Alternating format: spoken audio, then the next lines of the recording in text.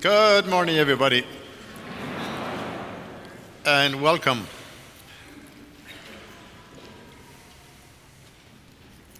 During the week, there was a two-page article in the local paper on the housing crisis in Central Florida.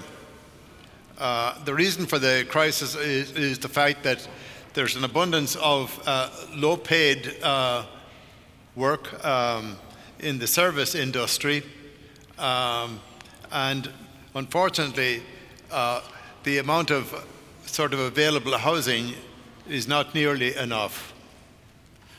So what's the answer to that situation? Well, I certainly don't have the answer, and I'm sure you don't either.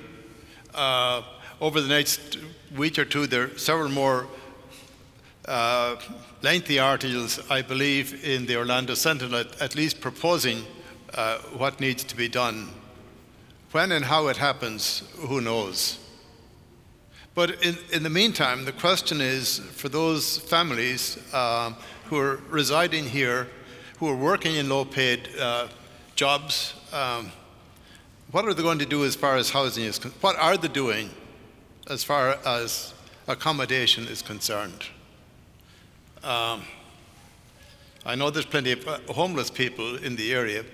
Certainly that's not the answer. Living with relatives and friends, that's not the answer either. I'm told that nowadays the amount of people living in what we call short-stay motels is enormous. I've heard of short-stay motels on and off, but I never really fully understood what it was like. But earlier in the year, I saw a movie called The Florida Project, which was actually in the cinemas about 2 years back. But it's really a story of a couple of families living in a motel on 192 in Kissimmee, actually sort of just in the background of Disney World.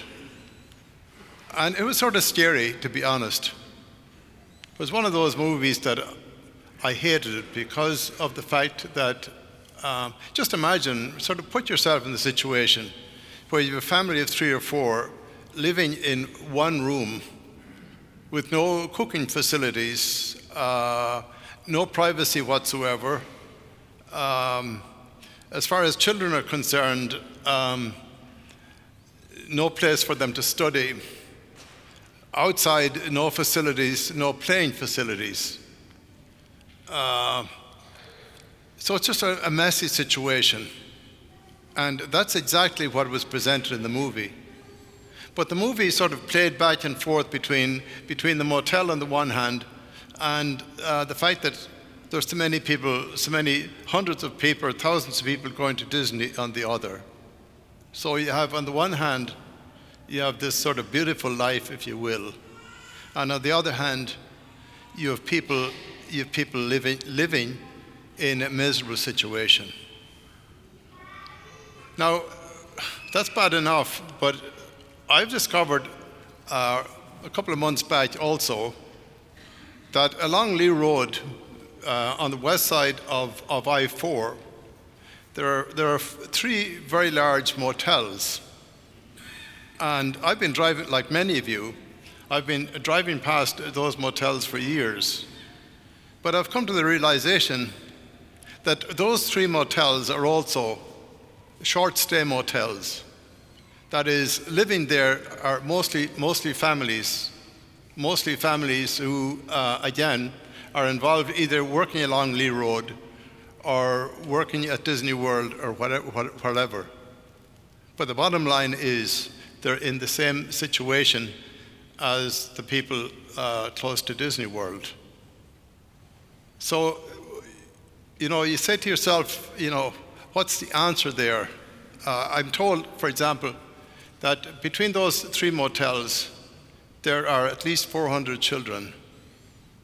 So it's a scary kind of situation.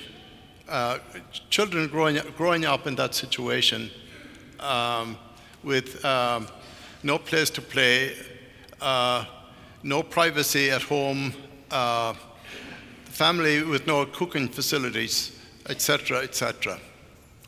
So during the last couple of months, a couple of us parishioners, we've been talking about, what can we do in that situation? Can we do anything as a parish? So we've been tossing it back and forth. And the danger sometimes is that you enter a situation like that not knowing the full story. And sometimes, in the long run, you do more harm than good. So we've been sort of moving very slowly. But we've decided that after Christmas, we're going to have sort of as an opportunity to help the children, that we're going to have a go back to school opportunity where they get whatever the needs are as far as going back to school. So that's happening after Christmas. And so, this is probably the first time you've heard about this. And some of you may say, well, that's nice. But over the last couple of months here at the parish, we've had a Thanksgiving store, we've had a Christmas store, and both of them have been a wonderful success. The response of the parishioners in terms of bringing in toys and other goods has been tremendous.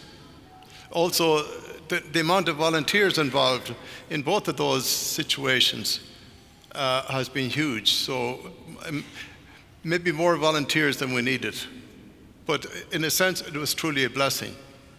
But some of you might be inclined to say at this stage, have we not sort of done enough in terms of outreach for the moment?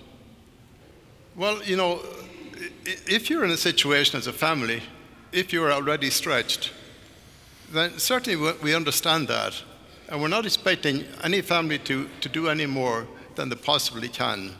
So you need to sort of keep that in mind. I think individuals may be inclined to say, well, here we are, just 10 days before Christmas, and the gospel reading today talks about being joyful, or should I say, the readings talk about being joyful, and this is not a very joyful message. Should it be otherwise? Well, you can sort of judge that for yourself. But in a sense, this is as good a time as any to, in a sense, present this message. And in essence, to answer that question, are we supposed to be joyful at this time of year? Well, I think it's important to, in a sense, look at the gospel reading today and look at the sort of dialogue that took place between Jesus and John the Baptist, or the representative of John.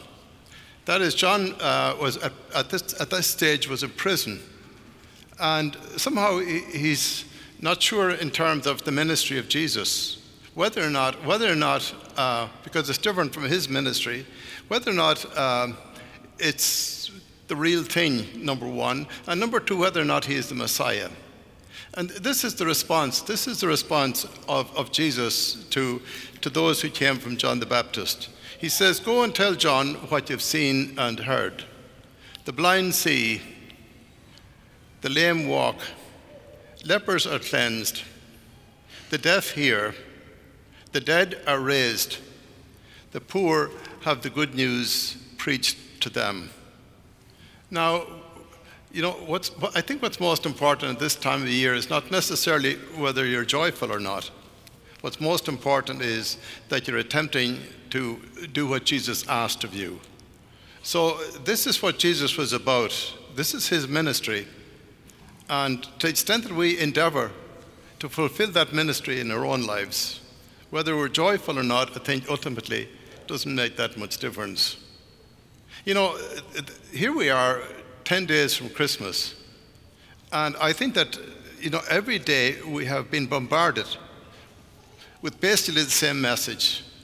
The message coming from the media is, this is what you need at this time of year. This is what you need in order to feel fulfilled. This is what you need in order to feel happy. Well, you know as well as I do that anything material at the end of the day is not going to bring you happiness. It's not going to fulfill you. We know that fulfillment and happiness is found in Christ alone. So keep in mind that what's most important is not what we receive. What's most important in life is what we're able to give, the difference that we're able to make in the world in which we live. So in conclusion, just keep in mind the words of St. Francis of Assisi in his beautiful prayer, where he reminded us that it's in giving that we receive, and it's in dying to ourselves that we're born to eternal life. Amen.